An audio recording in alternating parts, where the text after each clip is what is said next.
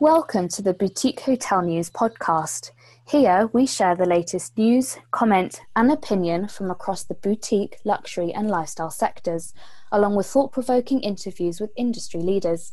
My name's Eloise Hanson, news editor at BHN and host of this week's episode. This time I speak with Salima Villani, founder of K-Box Global, about the different models of ghost kitchen operators, evaluating risk and the return on investment, and food and beverage trends.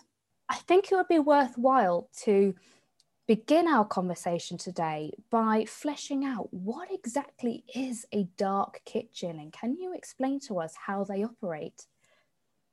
Yeah, sure. So just to be clear, we're not a dark kitchen operator, but what I will do is explain to you the differences, and it is a bit confusing because there's so many names for them. So a dark kitchen effectively is a kitchen that's built for delivery only. So there's no front of house. It's changing a little bit because now there's so many of them. There's kitchens, dark kitchens that are actually have pickup windows.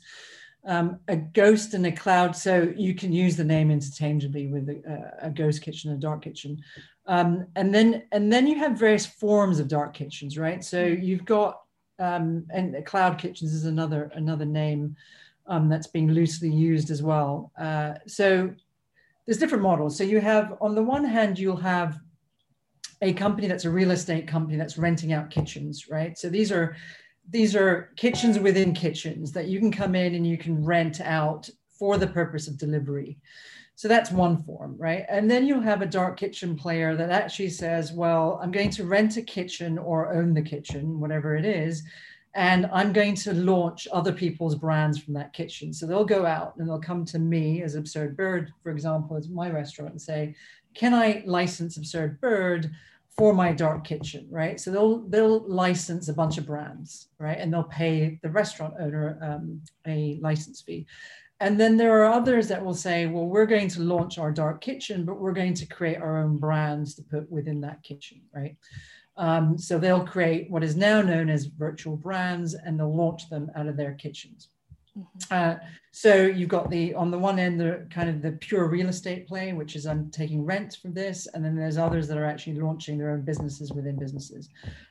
So it runs the gambit, and then you'll have it, you'll have Deliveroo, which is kind of a pioneer in the dark kitchen space that launched as Roobox, and now it's called Additions. And so they're a delivery platform that have kind of vertically integrated down into the kitchen space. You've got various businesses in the food delivery space that are kind of trying to understand how they can play in that. So that's really what a dark kitchen is. It's not anything sinister. It's just a kitchen, really. And so why don't we then start to look a bit more deeper then at K-Box and how you operate, but also what kind of food concepts do you have in your portfolio?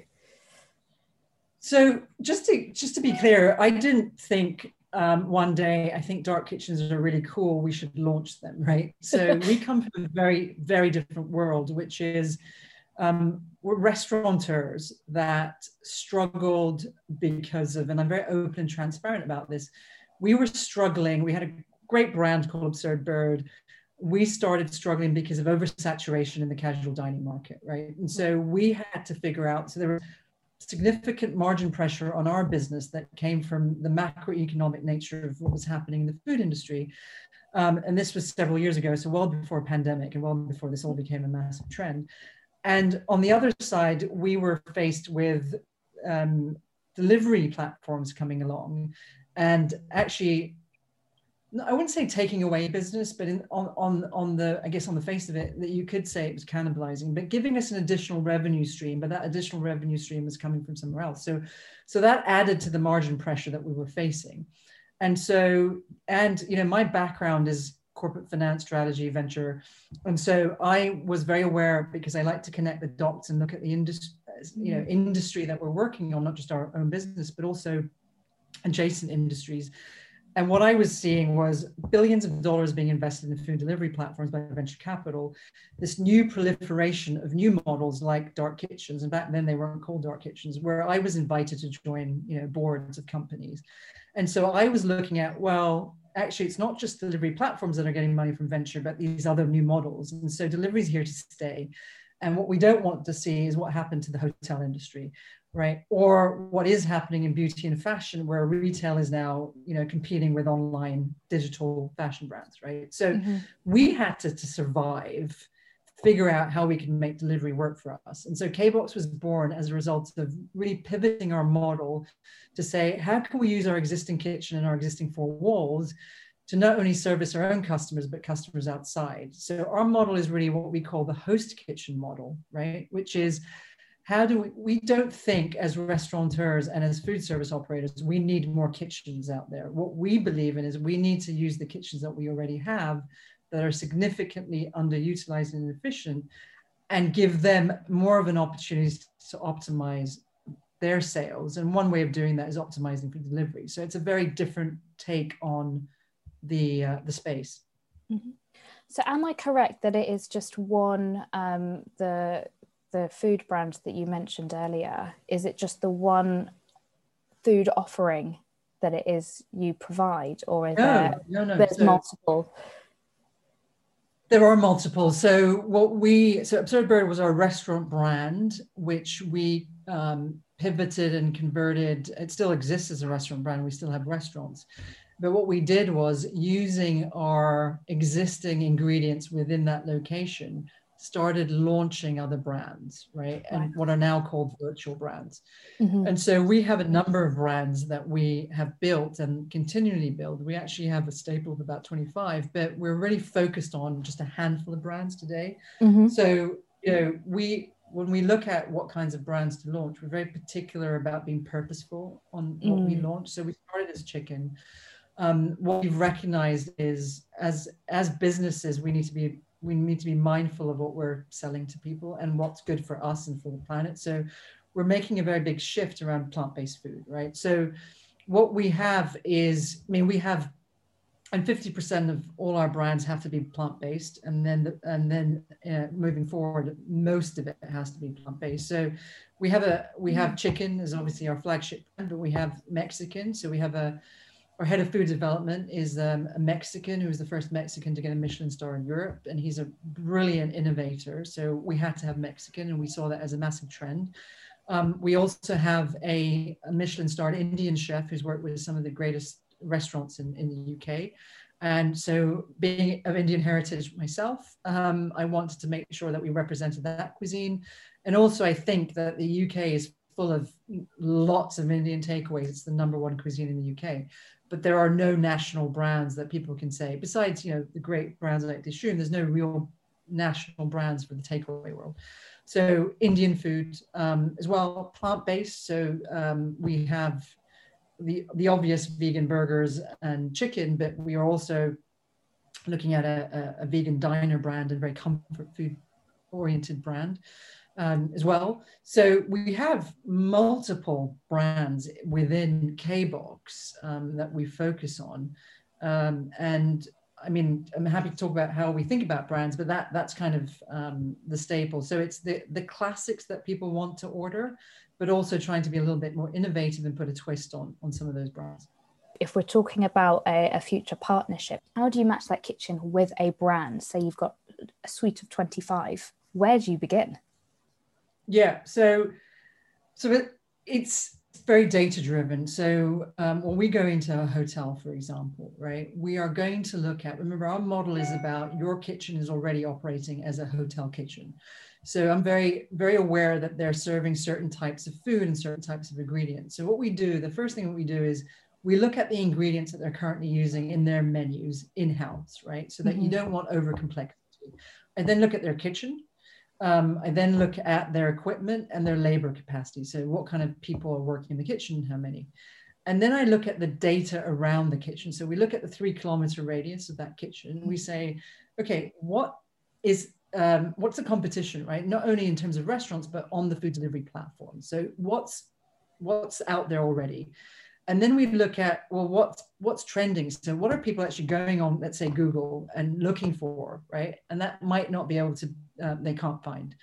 And then we look at the demographics, right? So, are they professionals? What kind of people are living in there? So we get an understanding of what those kinds of people like to order. And remember, because everything that we're building on our tech stack is around machine analytics, which is based around data. Effectively, it's looking at and mining data. So we can create lookalike audiences and say, actually, we know based on your geographic area and the demographics that you have, in other areas that have similar demographics, this is what works and what doesn't. And we overlay that with, okay, per 5,000 residents, how many chicken restaurants are there? How many Indian restaurants are there? So we can understand, well, this should do well because there's not enough of it. So it's a mix of two data sets really that we're doing, which is the external data and what's happening in the kitchen. And now I'm going to move on to talk about the return on investment. I've often asked a hotelier, for example, do you outsource your F&B or do you operate this internally? I'd like to ask, if we are going to outsource our F&B operations, what is that return on investment? And maybe we can weave in all your background with data. So it's really interesting. So we're not quite an outsourced model, right? So we do work with the kitchen's existing, so the hotel's existing labor in that kitchen and their existing equipment. So they're not saying, here, take it over. We're coming in and licensing and training, right? So we have a very sophisticated way of training into that kitchen. So when we talk about ROI and coming from a finance background, obviously I'm very, very much focused on the numbers for a kitchen. We look at a number of factors, right? Which is, okay, we're adding, at a very basic level, we're adding an incremental revenue stream, right? So we're adding a layer on top of what you already have. So there's an instant ROI, right? Because it's new revenue that you wouldn't have seen before. But we break it down and say, okay, what is it that a normal hotel would have to see in terms of an EBITDA return? What's the margin that you would normally have? Now, hotels have very little understanding of what an EBITDA for a specific part of their hotel is because they're very rooms focused, right? So they don't allocate a rental cost, for example, to that kitchen.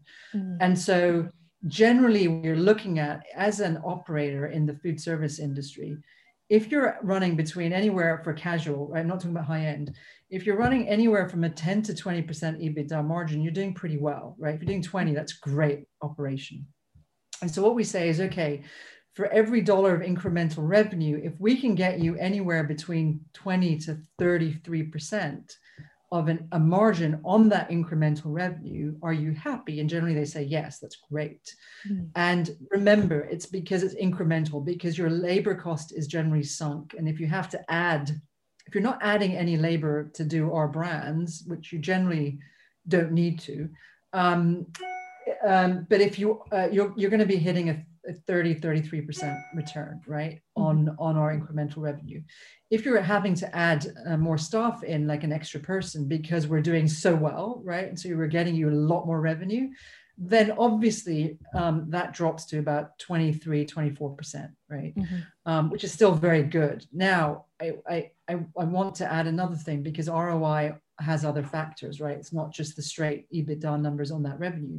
What we're finding is we're dropping their food costs because we're getting much more efficient because of the way that we operate and the way that our tech operates. You have a side benefit, which means your food costs drop, right? The second benefit is, remember, we have a bunch of very high quality chefs, nutritionists, food scientists working on food innovation all day long and thinking about trends, thinking about how this works in other people's kitchens. And so what we're offering to hotels, which is a really fascinating thing, is we're becoming their food innovation arm. They're saying, well, why am I having to go and innovate all the time? Because you guys know what's on trend. You guys are constantly innovating. So actually, I don't have to have that cost anymore. So we're taking that cost away from them as well. And the other thing is we're upskilling their labor, right? So we are, as a result of our tech, we're giving them their labor at our cost, right? Because we don't charge training. We're upskilling them and giving them new skills. And then what's really interesting, because hotels don't have this facility, we are performance managing through our technology, through our dashboards, KPIs, so key performance indicators that those kitchens have to hit. So we know through our technology and the instant feedback loop, is how quick that food was out, right? So are they getting the food out in the right manner and how fast? What was the quality of that food, right? So we're looking at so many different indicators, and we're able to feed back not only to the staff in the kitchen, but to the owners to say, hey, you can bet if they're hitting these KPIs or they're missing them for food delivery, they're definitely missing them or hitting them for your hotel guests. So we're giving them a layer of extra support, right, through the technology, which we don't charge for, which is, in my opinion, adds to that EBITDA, adds to the ROI, right? So we're giving all these things that are not necessarily measurable. So I think hotel owners are looking at that and saying, wow, that's an extra layer of quality control that we're not getting. And I like to move the conversation on to look at risk and liability. Where does that lie within a hotel partnership, say from with yourself at K-Box? Yeah, so I mean, you could look at this in two ways, right? So the interesting thing that a big brand likes about our model is when you send food out the kitchen, right? The second it leaves your kitchen, it's out of your hands because it's now in the hands of a delivery driver, right? So from their point of view, the fact that it's not Hilton's name on the box, right, on that customer's receiving, it's actually one of our brands. So our brands are the ones that if that product arrived cold, right, or something was wrong with it or a package was missing, they're going to blame the brand and not the hotel, right? So that's one thing that they feel comfort in. It's that the brand that's getting attacked is ours. And of course, that's why we have to put all these quality control things in place, because at the end of the day, we have to protect our brand. Now, when you're talking about what happens in the kitchen, and God forbid, somebody puts a product in that isn't vegan and you've got a vegan customer, or there's an allergen issue. And by the way, our tech is so much around protecting against those things. So the kitchen knows immediately because our tech will bring it up and alert the kitchen.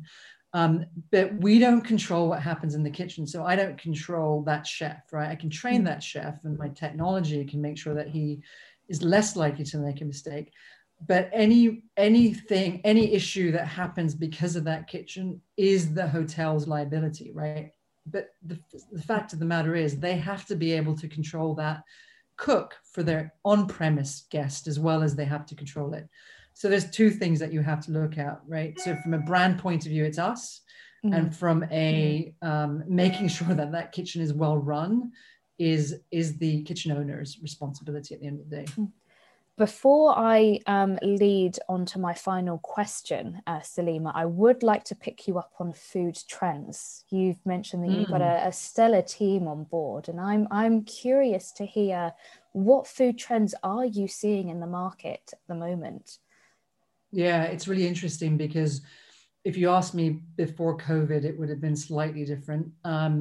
So the very obvious trend, right, that we're all seeing and that we spotted about 18 months ago, which is why for me, it was a very personal interest to move that direction, is plant-based is the future, right? So that you're seeing a lot of pickup on plant-based in areas of the country, right, that you would never have imagined. So when you go into a market like Glasgow, the last thing you think is plant-based is going to work, but actually they do. And that's because the restaurateur is not going to think about opening those kinds of restaurants there. It's not the obvious thing. So plant-based is really a big thing. As a result of COVID, what we saw is breakfast become a big delivery item, because people are now at home. And so breakfast becomes an occasion. They're not rushing out the doors to have breakfast.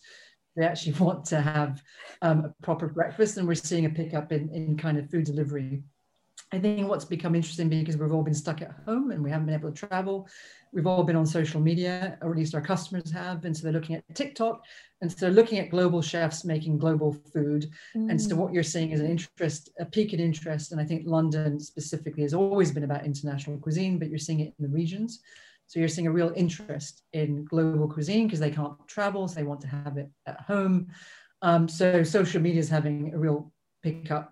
You're seeing the obvious that over COVID, you're seeing meal kits becoming big again, right? Meal kits were dying a miserable death before COVID. And you're seeing that pick up as restaurants have kind of started generating. Snacking is becoming really interesting as people are at home more, so they're snacking more. And so that's another meal occasion that we could take advantage of. So So that, yeah, there's a whole bunch of things, but I think that's what we're kind of seeing. I can definitely throw my hands up and say cocktails at home, by the way. Okay, guilty of snacking and guilty of having cocktails at home. I've definitely been indulging in both quite a bit. And so let's now finish up, Salima, with some final thoughts regarding the future of what I might call delivery first models. How do you think that this is going to shape hotel operations, and what advice would you give to a hotel owner who's perhaps sat on the fence with what they should do about their F&B department?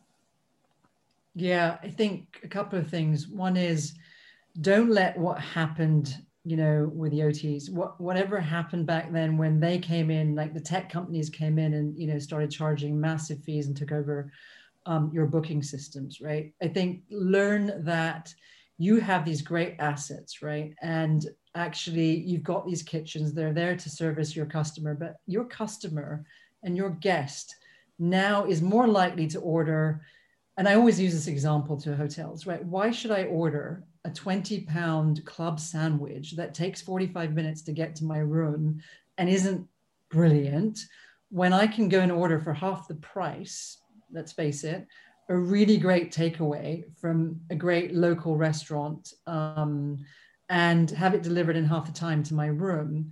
Why wouldn't I take that choice? So understanding, if you want to optimize for revenues, understand your customer, right? Your customer has so many other places to go and they will go for better options. And it's just in their mindset that delivery is better than hotel food, right? It might not be true, but that's what they think because it's on trend. It's something that they're used to. It's a way of life for them, honestly, that it's it's become a verb right now. Let's Deliveroo or let's Uber, right? So I think that, and then imagine the kind of data that you can collect about your customer, because what they're eating speaks a lot about what they do in other aspects of their life, right? So if you can keep that data in-house, right, back to the data, and K-Box does this, right, which is says, this customer that's sitting, your guest loves this food. And by the way, every time they come, this is what they eat, which pretty much means that this is the kind of lifestyle they have. And so when they arrive at the hotel reception, you can actually speak to them as if you know them. And by the way, in the restaurant industry, that's what we've been very good at, right? We've been collecting data. We understand when a guest comes in the room, we know if they've been there before, what they like. And so we give them that level of comfort, which is why they're coming back. You as hoteliers should get to that point, right? Where and food tells you a lot about a customer. And it starts with, so it can start with food, but it should be in every aspect of what you do. Don't lose that customer to an outside restaurant or to an outside delivery platform. Keep it in-house, right? Keep that guest in-house. And by having a system like this in your hotel, you're offering them fantastic delivery food, which is offered to everybody outside the hotel, but to them as well. And by the way, I'll get to them in 5 minutes or 10 minutes, not 20 minutes. So it's not a risk, because what the beauty of the model is there is no upfront cost, right? The only downside risk is we're just going to upskill your staff, right? That's the downside risk to you. We're giving you an additional revenue stream. We're giving you very easy to use technology, right? That we as operators have built so that we know it works for us, right? So we built it for you. And we, we're there to enhance your capability, not to add any risk into it. So this is what we do all day long. We could not offer a great hotel service from the point of rooms, but we live and breathe food, innovation, trends, technology, systems. So by partnering with us, and it's not handing over your kitchen, it's by partnering with us, we're just enhancing what you do and making you better at it, giving you more revenue and letting you understand your customer better. So I think people just in the hotel space need to get more savvy and understand that. And by the way, if you don't do it, somebody else down the road will do it. Thanks so much for your time and insights, Salima. That's all for today, and we'll catch up again soon. Thank you so much. Thank you for your time. Thanks for listening to the Boutique Hotel News podcast. If you'd like to keep up to date with industry news, head on over to boutiquehotelnews.com and sign up to our twice weekly newsletter.